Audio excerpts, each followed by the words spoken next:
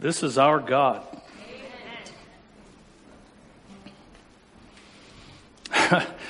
God said, I will be your God.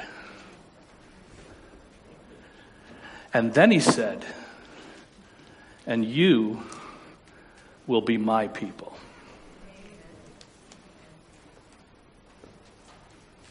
That'll preach. Just not today. I have a new series of messages. It's going to be a short series of messages. Hi, Connor. Happy birthday. And congratulations, since we haven't had a chance to say that to you yet. Connor, stand up with your wife.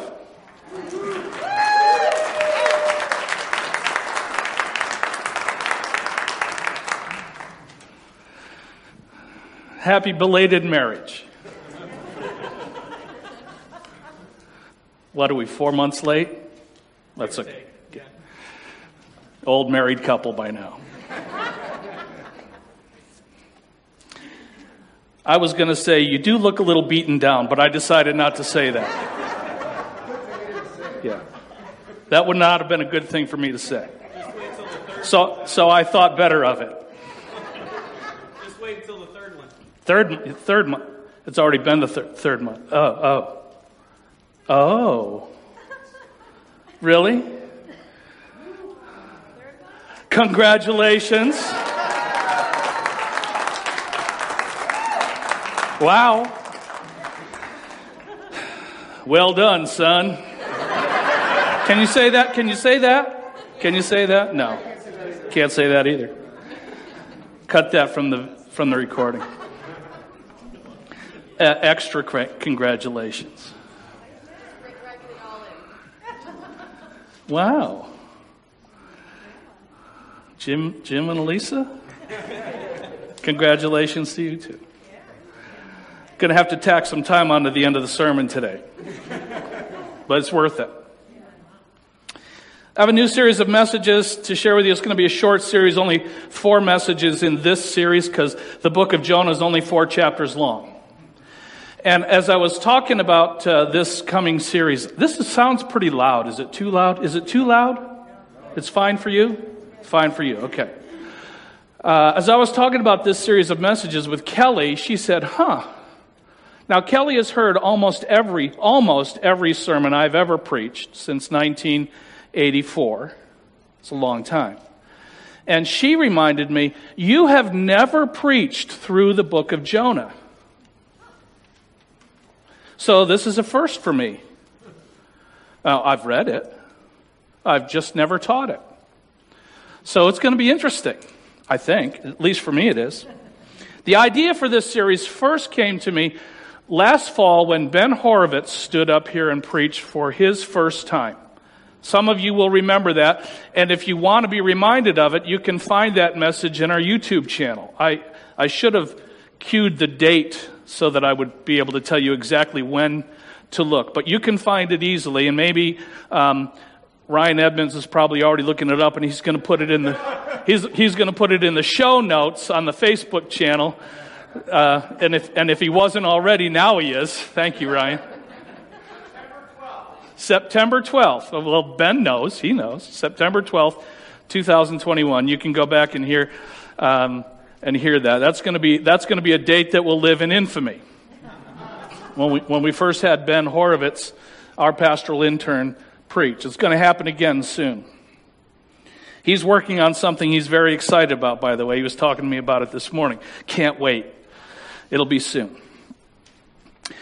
Now, you might notice that the style of this morning's message and the rest of the messages in this series is a little different. Maybe a little different than what you're used to listening to. Maybe a little different for me and how I'm used to presenting. But I've noticed over the years, as my own peculiar style of preaching has developed, peculiar it is, right? Peculiar. As it has developed, I've realized that the Bible has a number of different literary formats. Some of it is historical. Some of it is poetry. Some of it is narrative. Some of it is dialogue. Some of it is almost a legal document. The book of Romans sounds like a legal treatise that Paul is writing to prove the case for Christianity. Some of it is just good stories, like the book of Jonah. It's a story, and it happens to be a true story. So it seems to me like the way to teach or preach in the book of Jonah is to tell the story. And as I tell you the story, I'm going to point out some things in the story that I think are worth applying in your lives today. So I hope you'll follow along with me. There's a little bit of notes in the bulletin. If you have your, we used to say open your Bibles to, but now we say turn on your Bible to the book of Jonah. It's in the Old Testament. In those pages that are still white and stuck together, there's no coffee rings, probably no underlining or highlighting in this part of your Bible. But it's the book of Jonah comes right after Genesis, Exodus, skip a few. Joel, Hosea, Joel, Amos, Obadiah, Jonah, Micah.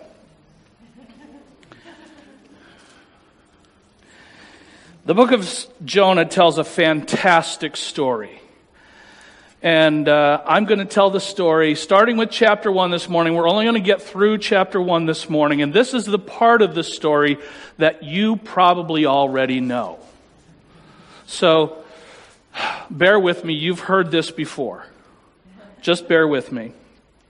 But before I start the story, it's a good idea to get a little bit of an idea of the scene. I'm calling the series Jonah the Petulant Prophet. I thought about, prodigal prophet, that's obvious. Other people have used that. The reluctant prophet, other people have used that.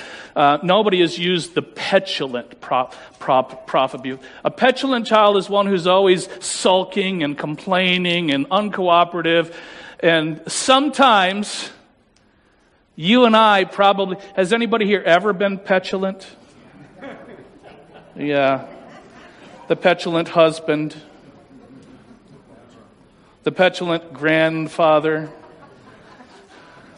The petulant prophet. We don't know a whole lot about Jonah. I'm calling this first of the 4 sermons, the title of the first one is, I Will Serve You.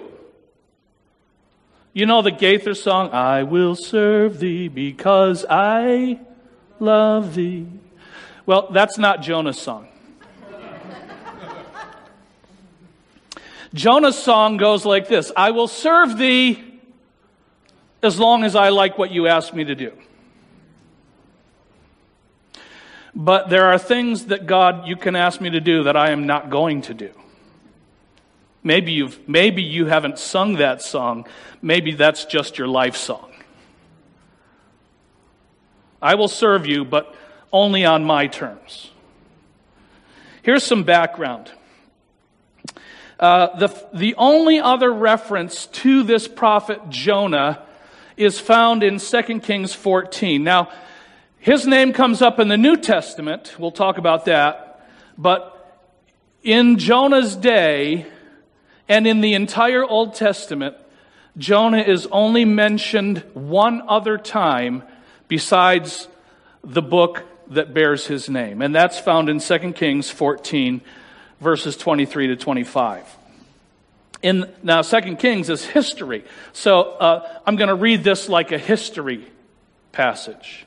In the 15th year of Amaziah, the son of Joash, king of Judah, Jeroboam, boy, that's hard to see back there. Okay, thank you for that feedback. We'll fix that. Probably not today, though. In the 15th year of Amaziah, the son of Joash, king of Judah, Jeroboam the second, the son of Joash, his name is sometimes spelled Jehoash, not the same guy who was the father of Amaziah in the south. Jehoash is the father of Jeroboam in the north. So Jeroboam, king of Israel, began to reign in Samaria, And he reigned 41 years, and he did what was evil in the sight of the Lord.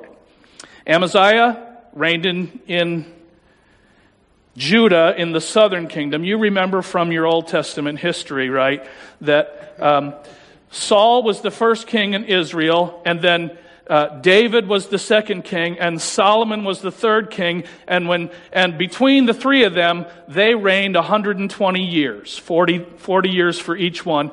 And after Solomon died, his son Rehoboam failed to take the good advice of his father and his father's counselors, and instead chose to take the bad advice of his friends, and as a result, his kingdom was divided. And Rehoboam, the son of Solomon, remained king in the southern part of the divided kingdom, Judah. And Jeroboam, the son of Nebat, became king in the northern kingdom that kept the name Israel. Now, 10 of the 12 tribes of Israel went with Jeroboam and formed the kingdom of Israel. Only Judah and Benjamin stayed in the south, stayed loyal to the throne of David and remained the kingdom of Judah. So you knew that, right? Just nod your head and say yes. You knew, and if you didn't, now you do. So these two kingdoms went on for hundreds of years, kings in the north, kings in the south, parallel, and you'll find in 1 Kings, 2 Kings, 1 Chronicles, 2 Chronicles, they cover the same period in Israel's history. You'll find the historical record of the two kingdoms side by side, and you have to pay careful attention to know when they talk about kings, are they talking about the king of the northern kingdom, Israel, or the king of the southern kingdom, Judah? But here we have both kings identified. Amaziah is the king in Judah in the south. Jeroboam is the king of Israel in the north. All right, now, Jeroboam, the first king, Jeroboam, son of Nebat, he was a wicked king. The Bible tells us he did evil, and he turned the house of Israel away from God, and they began to follow pagan gods, idolatry. They did not have the priesthood. They did not have Aaron's priesthood. They did not have the temple in Jerusalem. That remained in Judah. And so they set up their capital city in Samaria, and they had to build a second place that housed their worship.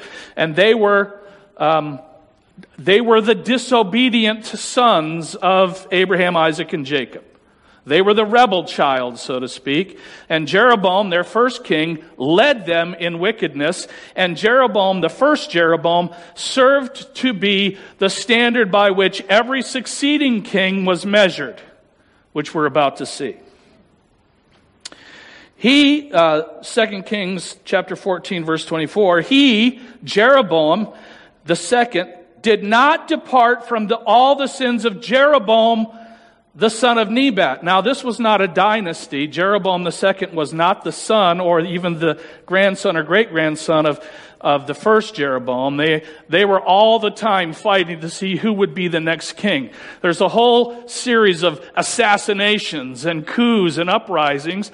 Jeroboam II was not related to Jeroboam I, but he was measured by the moral standard of the first king in Israel. He, Jeroboam II, did not depart from all the sins of Jeroboam the son of Nebat, which he made Israel to sin. But he did do this. He restored the border of Israel from Lebo-Hamath as far as the Sea of the Arabah. He had economic success, but not moral success. According to the word of the Lord, the God of Israel, which he spoke by his servant Jonah, the son of Amittai, the prophet, who was from Gath-Hepher. And that is where we get our historical reference to Jonah. Now, I hope that wasn't awful. Because if it was, it's about to get worse.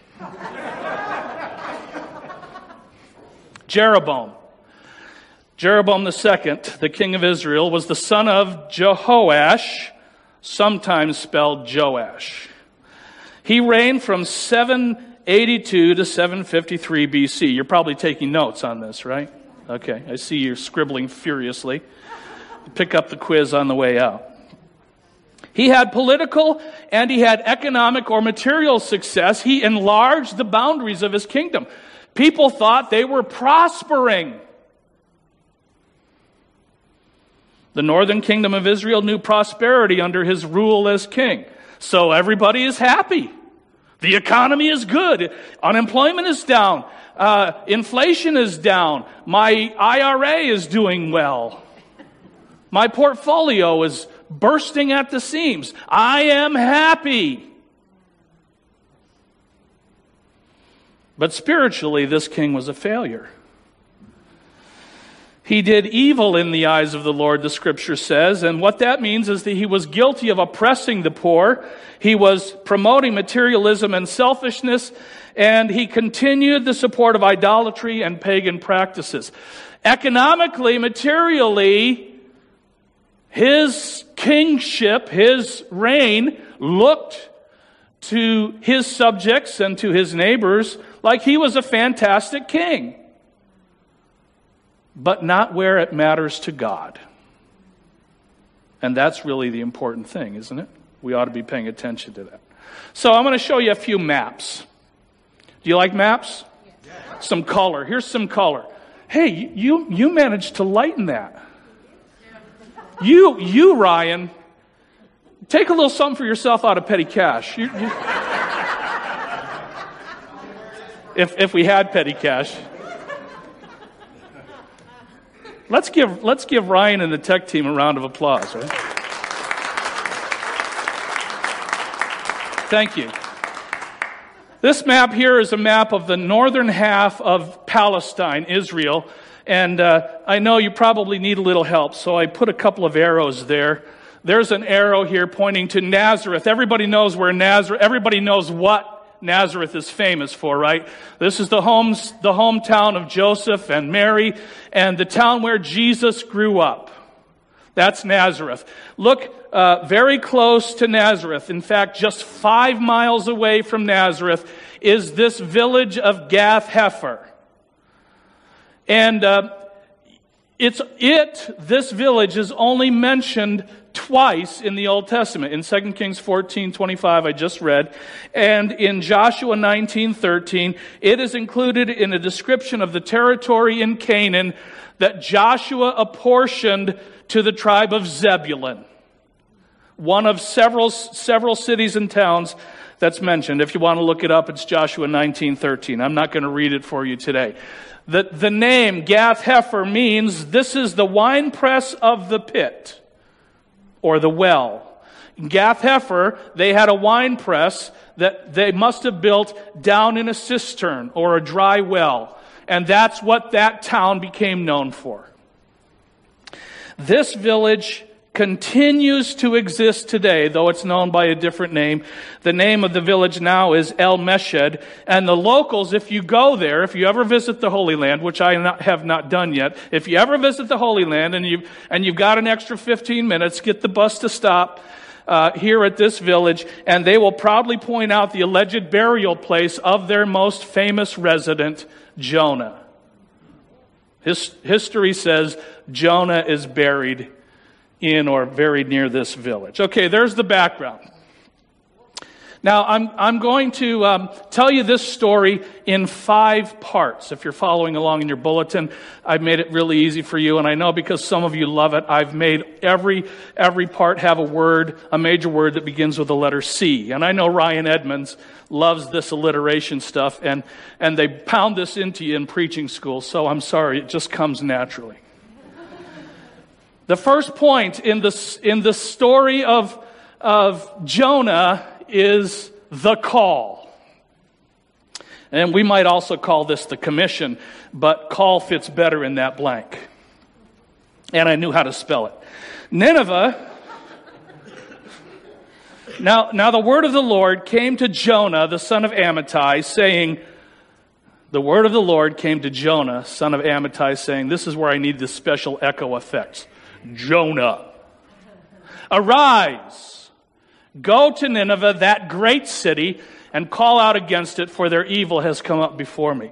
Now, when I first read Jonah, when I was just a little boy, just learning to read, when I heard the name Nineveh, I said, Nineveh? That's just up the road. Because where I grew up in Afton, New York, just 5 or 6 miles up the road toward Binghamton on Route 7, there is a little hamlet called Nineveh on the banks of the Susquehanna River, when the Susquehanna River still looks like a drainage ditch. Nineveh, just up the road from Afton before you get to Harpersville, that's Nineveh. So when I first heard this, I said, Nineveh's in the Bible. Turns out that there are a lot of places in the state of New York that are named after places in the Bible. Very interesting. This is not the same Nineveh that I knew about growing up. Nineveh was the capital city of the ancient empire of Assyria. Modern-day Iraq. And the city of Nineveh, though the city no longer exists, the name is still in use in Iraq. It's the name of the province or the state where the current city of Mosul is found. And it was established on the east bank of the Tigris River, one of the 4 major rivers running through the Middle East. God was sending his prophet to this city. Arise, go to Nineveh, that great city, and call out against it, for their evil has come up before me. God was sending his prophet Jonah out from his own country and to the capital city of not just a foreign nation, but an aggressive enemy empire.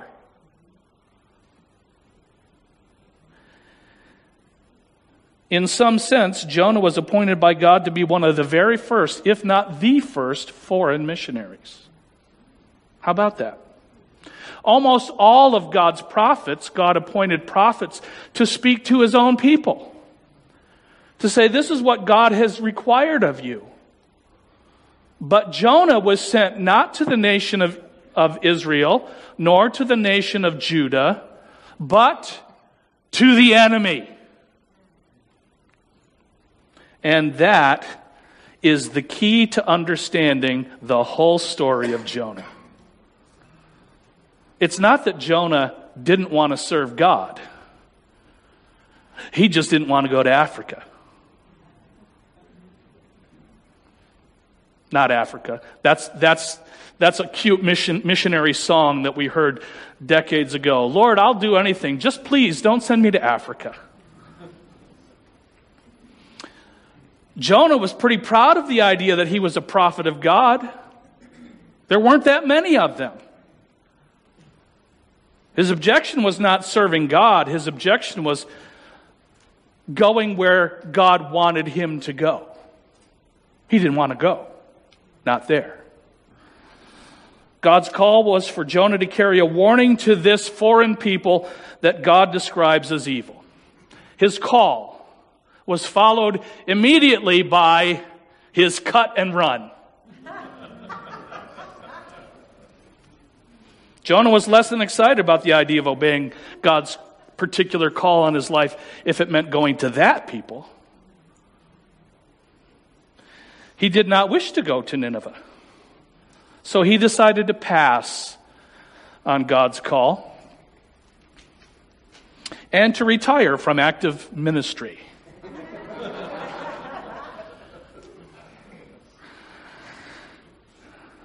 Here is how the story is told through Jonah's words. But Jonah rose to flee to Tarshish from the presence of the Lord. He went down to Joppa and found a ship going to Tarshish away from the presence of the Lord.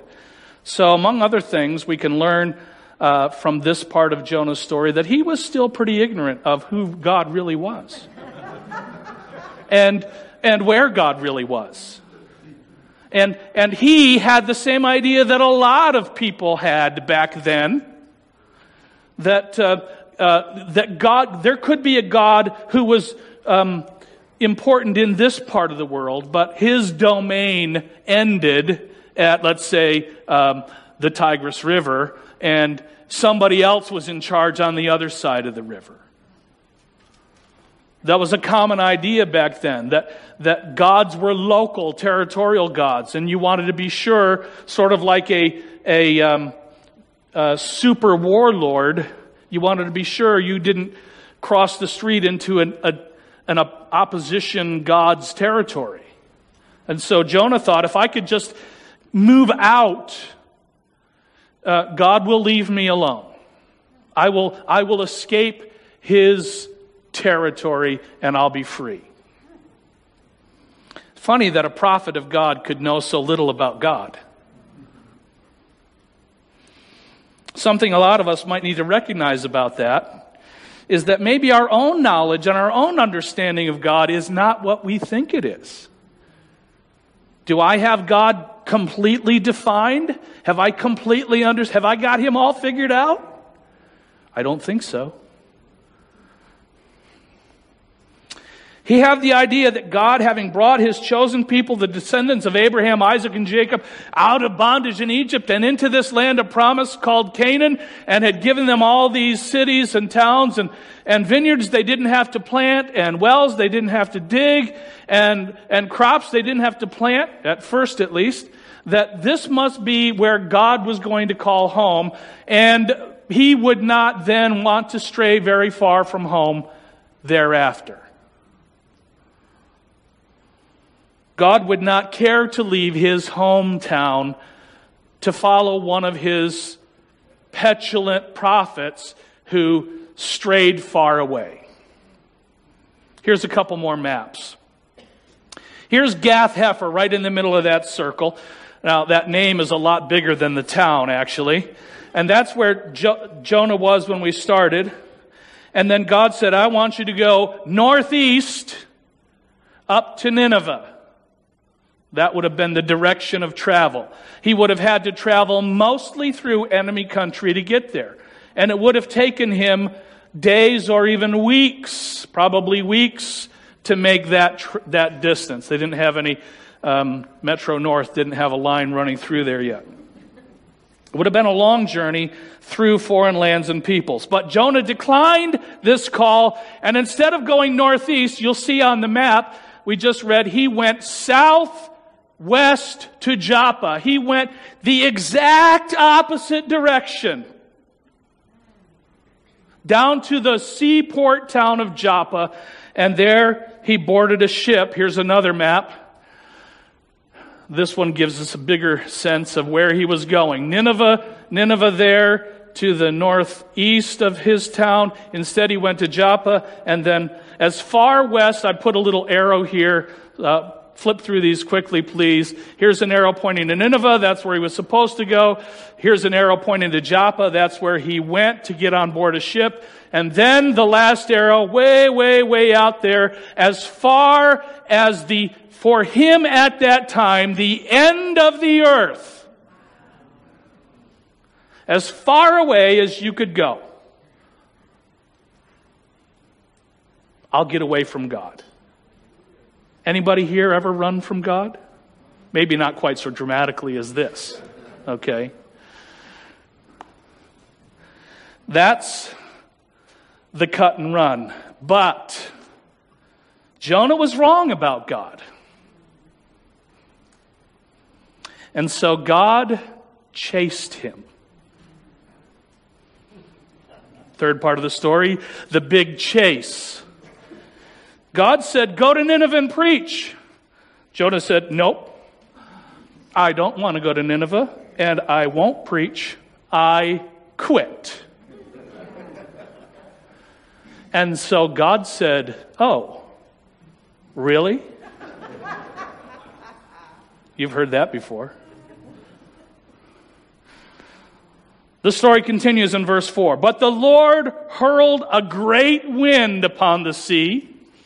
I love whenever we had vacation Bible school, I would have the children do a little special effects. Blow like the sound of wind. Try it. Go ahead, try it. There it is. Rub your hands together.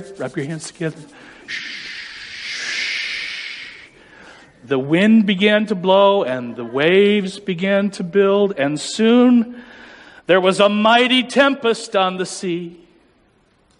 Anybody here ever been in a boat of any size in rough water? I see a few hands. There was a mighty tempest on the sea, so that the ship threatened to break up. Now, I don't know how ships issue threatening warnings to their crews, but somehow the people on the ship realized this ship might not hold up to this storm. And so the mariners, the sailors, were afraid, and each cried out to his God. Sailors on the ship Jonah had embarked on were themselves religious men. Maybe you would call it superstitious, not religious. They had their own ideas about God, and their ideas about God were also mistaken. These men believed in any number of gods. They probably were from many different villages and towns and cities around the Mediterranean Sea coast.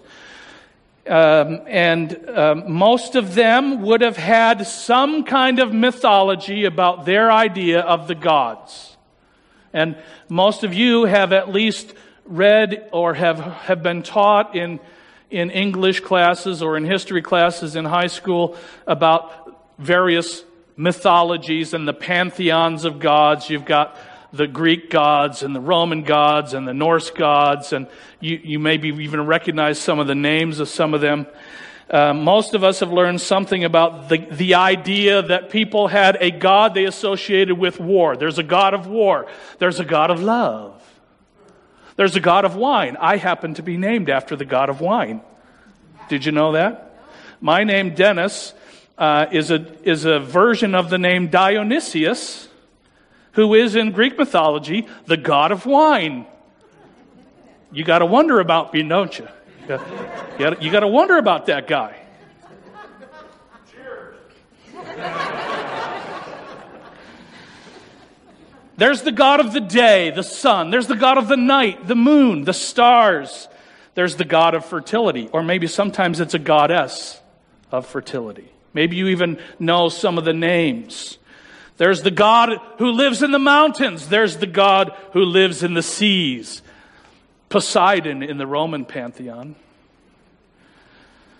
And there's the God who watches over travelers. And there's the God who helps people find things they've lost. Some of us call them saints today. But it's really kind of the same idea. These sailors had an idea that somehow God was involved, or that their idea of God could rescue them. The story continues. They hurled the cargo that was in the ship into the sea to lighten it for them. Maybe if the ship wasn't so heavy, we'd be able to navigate through these waves a little bit easier. Notice this. Jonah, who was not a sailor, he was a passenger, had gone down into the inner part of the ship and had lain down and was fast asleep. Now, does that click a little reminder bell in your head about somebody else who was in a boat, in a storm, and had fallen asleep in the boat? Oh, see? Keep that thought. Keep that thought. Now the captain came and said to him, now, you know probably that sailors are often known for a reputation of having some salty language, right? So this is how Jonah recorded it. But possibly not word for word. This is probably not a faithful transcription of what the captain of the vessel actually said. But he said, "What do you mean, you sleeper? This is an all-hands-on-deck situation." We're fighting for our lives, and you're sleeping? Get up here and join us in prayer. We're having a prayer meeting on deck. And we need you to represent whatever God it is that you pray to, because just in case, we want to make sure we've covered all of the bases. Call out to your God. Perhaps the God will give a thought to us that we may not perish. Maybe God will rescue us. They had not yet come to the idea that they were in trouble because of God. But they were appealing to God to save them, to their idea of whichever God they thought. And they said, let's make sure we've covered all of them, just in case the one I'm talking to you isn't responsible for this part of the Mediterranean Sea. I'm not quite sure which quadrant on the map we are in right now. Then they said to one another, come, let us cast lots. Let's roll the dice. Let's draw straws. Let's pick the pebbles out of the bag and see which one of us is responsible, that we may know on whose account this evil has come upon us. Not yet. Sorry. You were anticipating me, but you got a little ahead of me. They cast lots, and the lot fell on Jonah. Casting lots was a common way in ancient times of determining what the gods wanted. It's even found in the book of Joshua. And they were still using it in Acts chapter 1. They used lots to figure out who's going to replace Judas as the 12th member of the 12. They were used to inquiring of God and having God answer them sometimes through this means, this rolling of the dice. Not exactly rock, paper, scissors, because you control the outcome of rock, paper, scissors, right? You are the one who decides if you throw rock or paper or scissors. You decide that. Unless you're rolling loaded dice, you roll the dice and the number comes up by chance, right? Here we learn that these sailors had the idea that this calamity that they were fighting for their lives was not random at all, but that one of these gods was out to get them, and they wanted to know which one.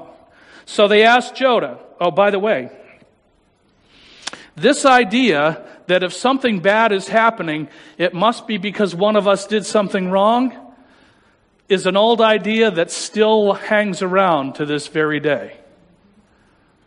There was a man born blind. Jesus came to him, and the disciples said, Hey, Jesus, who sinned, that boy, that man, or was it his parents that resulted in him being born blind? Somebody had to sin because that's a punishment.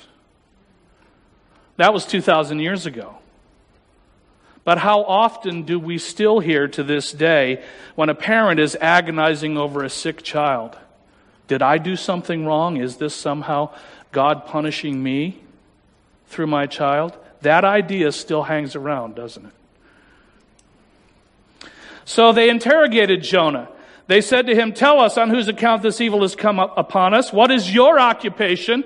Where do you come from? What is your country, and of which people are you?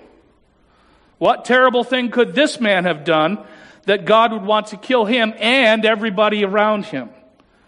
And all of this happened while the storm continued to rage. Understand, this is not a boardroom somewhere with people interviewing and recording devices and somebody taking notes. This is happening in the middle of a terrifying storm.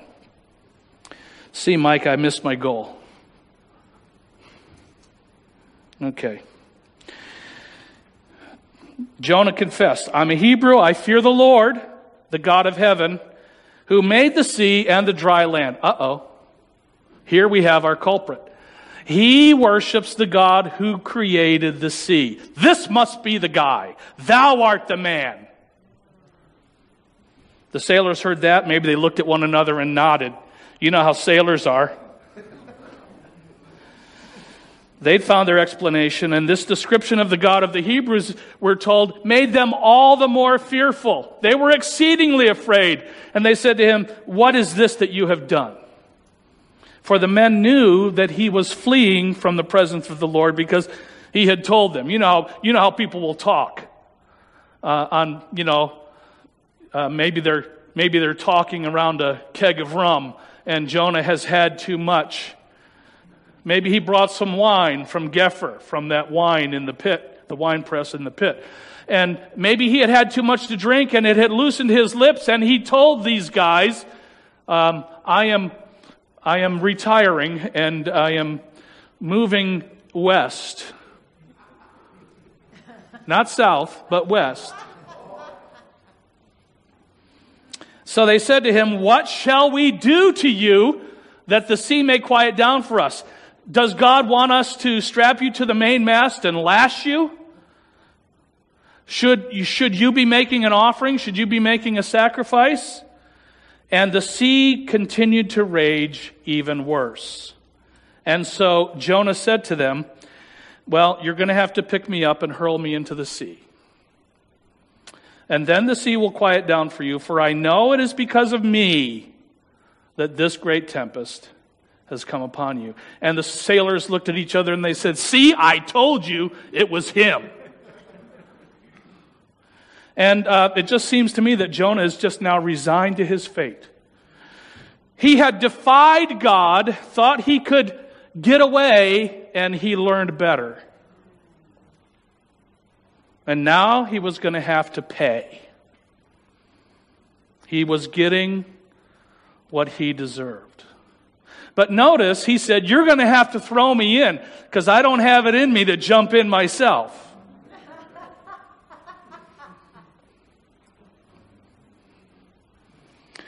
Nevertheless, the men didn't like this suggestion. They were not prepared to offer a human sacrifice. Good on them. They tried hard. They rowed hard to get back to dry land, but they could not because the sea grew more and more tempestuous against them. The more they tried to avoid this grim thing, the worse the storm got. And so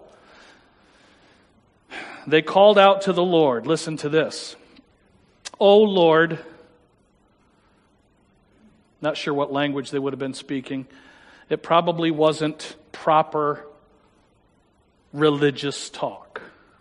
Remember, they're in the middle of a storm, fighting and fearing for their lives. But they said, "O Lord, let us not perish for this man's life. Lay not on us innocent blood, for you, O Lord, have done as it pleased you." And I can't help but remember a couple of other times that this kind of language has popped up. Once from the cross. "Father, forgive them. They do not know what they are doing." And once from under a pile of stones. "Lord, lay not this sin at their feet.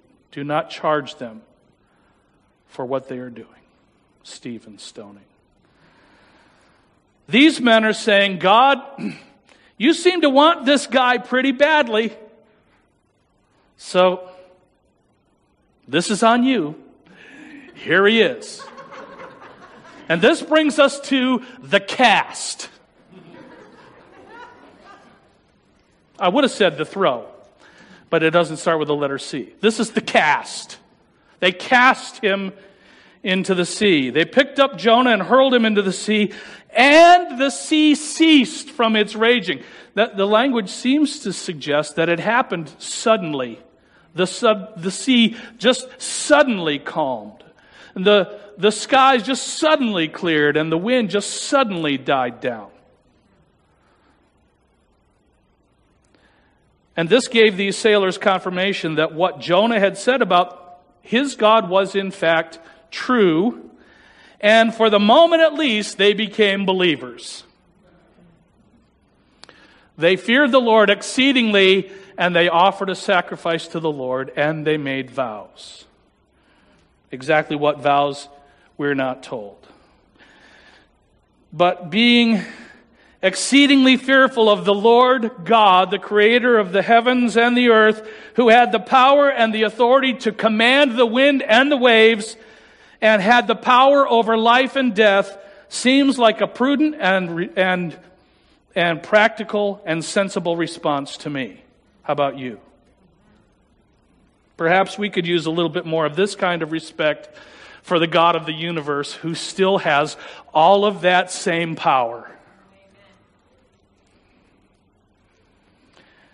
Now, having gone from cast, what's left is the catch. Here's the catch. The Lord appointed a great fish to swallow up Jonah. Was it a whale? Was it not a whale? Is it possible? You and I know that whales aren't fish. We have marine biologists who have taught us the difference. None of the men on this boat apparently were marine biologist qualified. Jonah and his contemporaries were not likely to be able to make a distinction between a whale and some other large fish. Does it matter? Jonah was in the belly of the fish 3 days and 3 nights. For those of you who are so inclined, you can Google this. Search for stories of others who have been swallowed by fish or whales and survived as long as 3 days and lived to tell the story. You can find these stories on Google. They're out there. But learned scholars will say, they'll certify this is impossible. Those stories are all hoaxes. That's a bunch of hooey. That couldn't happen. That's not possible. Generally, I would agree with their skeptical assessment. Except,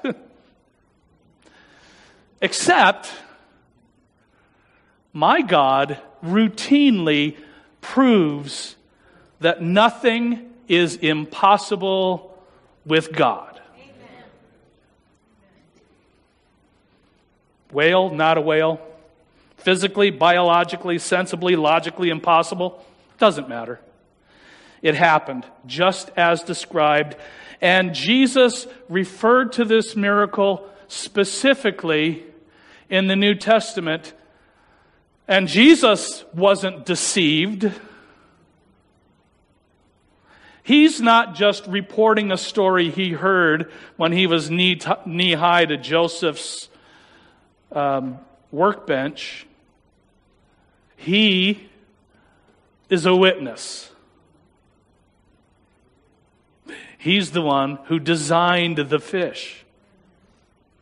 He's the one who caused that fish to catch Jonah. Now, there's some things to notice in the story. I'm already out of time. Let me rush through these observations quickly, please.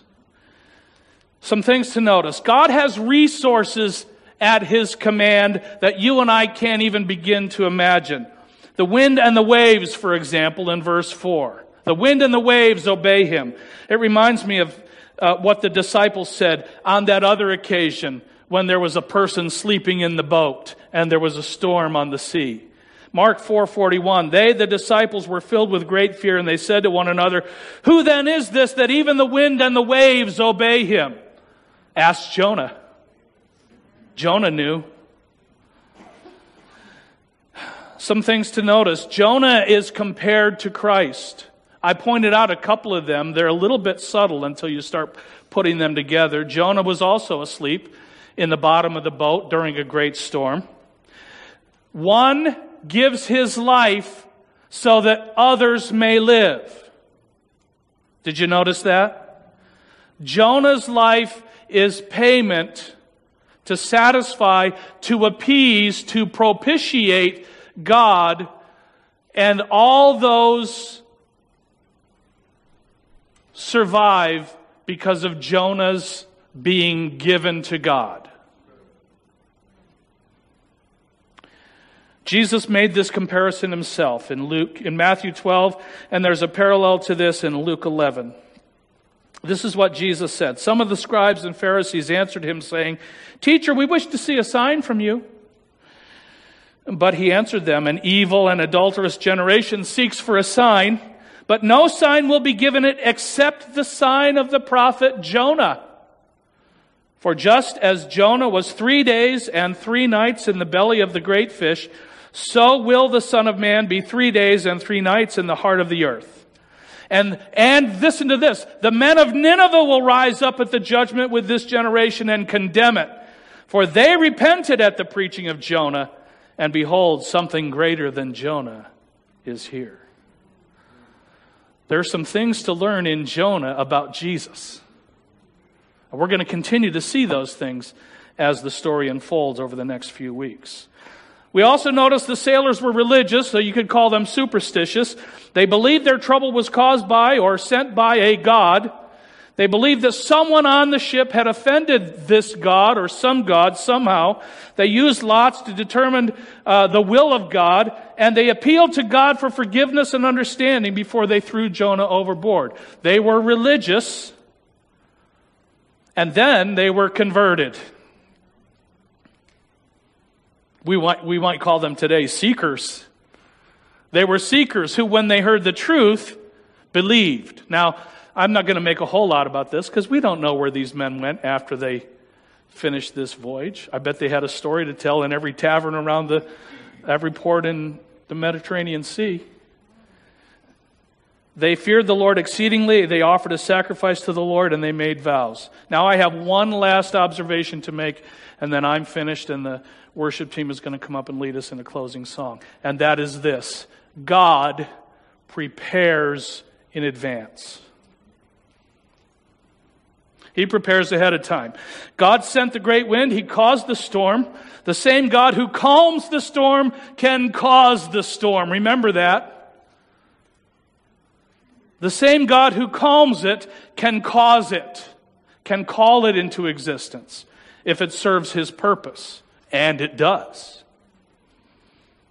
God made the sea tempestuous, even turned up the dial with every renewed effort by the sailors to escape that storm. He was relentless. God gets what He goes after. God pursues until He grabs what He is after. And maybe He's pursuing you. Stop running. Most significantly, God prepared this particular fish. Did He create it in the instant, or did He grow this fish from a minnow into the fish He needed in this moment? He created a fish with the capacity to swallow a human being whole, carry it alive in its belly for 3 days and 3 nights, and then deposit it safely on shore. The fish is God's instrument of deliverance. Pretty cool transportation, too. And God caused that very unique fish to be in the very spot it needed to be in the great sea called the Mediterranean at the exact moment that He needed to be there to catch Jonah when Jonah was finally cast into the sea. God prepares in advance. He knows what He's doing. He knows what He's doing. He has prepared what He's doing in your life. He's prepared it from eternity. He knows what He's doing in your life. He knows the instruments of His purpose and plan in your life. The needle with which He is weaving this tapestry makes no sense to us right now. I have a daughter-in-law who knits. Every time I see her, she's got a bag of yarn and knitting needles working furiously, and we always have to ask her, "What are you working on?" Because we can't recognize it. Makes no sense while it's in progress. Only until it is nearing completion does it start to look like what she had in mind when she first got the yarn.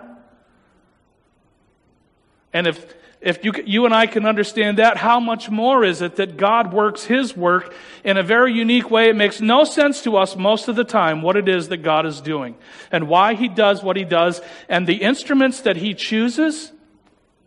Really? This incredible, mythical fish? God prepares ahead of time. And if God can do that, you can trust Him to do whatever you need Him to do to complete His purpose in your life. There's a lot more to this story. This is just the beginning. This is the part that most of us already know. There's more to this story. And over the next 3 messages, I'm going to tell you with acknowledgments to the late Paul Harvey, I'm going to tell you the rest of the story. We'll pick this story up next week and see what we can see. Next week, part 2 of the story, Jonah says, okay, I'll do it your way.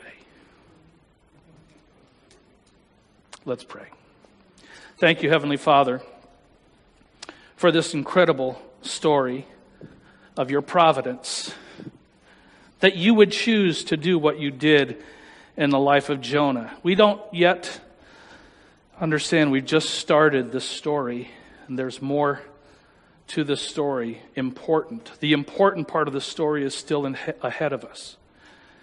This is the most dramatic part, maybe, but the important part of the story, the why of this story, is still ahead of us.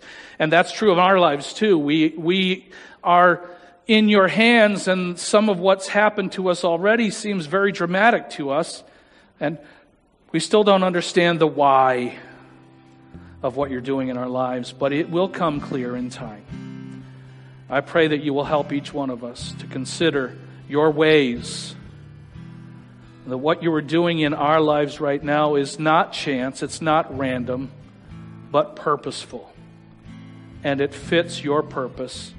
And so we trust you in your preparation. In Jesus' name, amen. Stand with us as we close with Before the Throne of God above.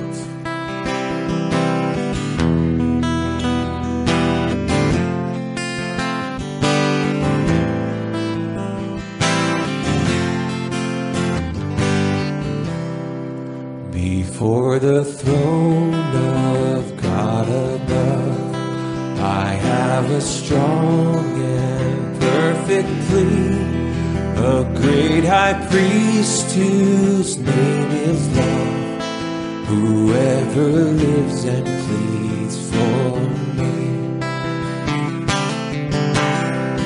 My name is graven on his hands, my name is written on his heart. I know that while in heaven he stands, no tongue can bid me thence depart. No tongue can bid me thence depart.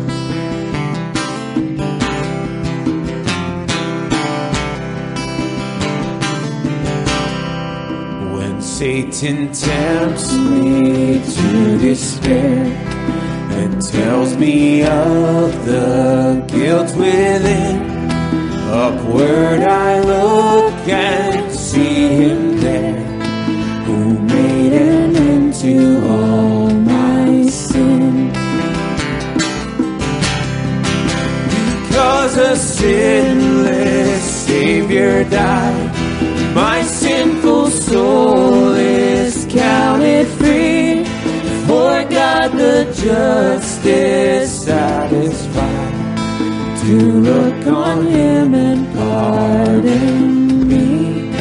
To look on him and pardon me.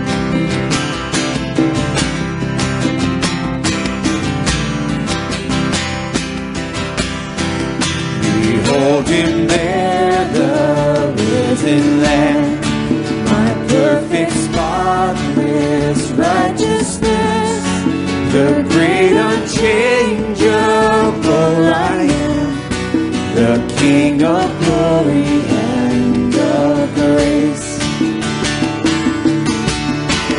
One in himself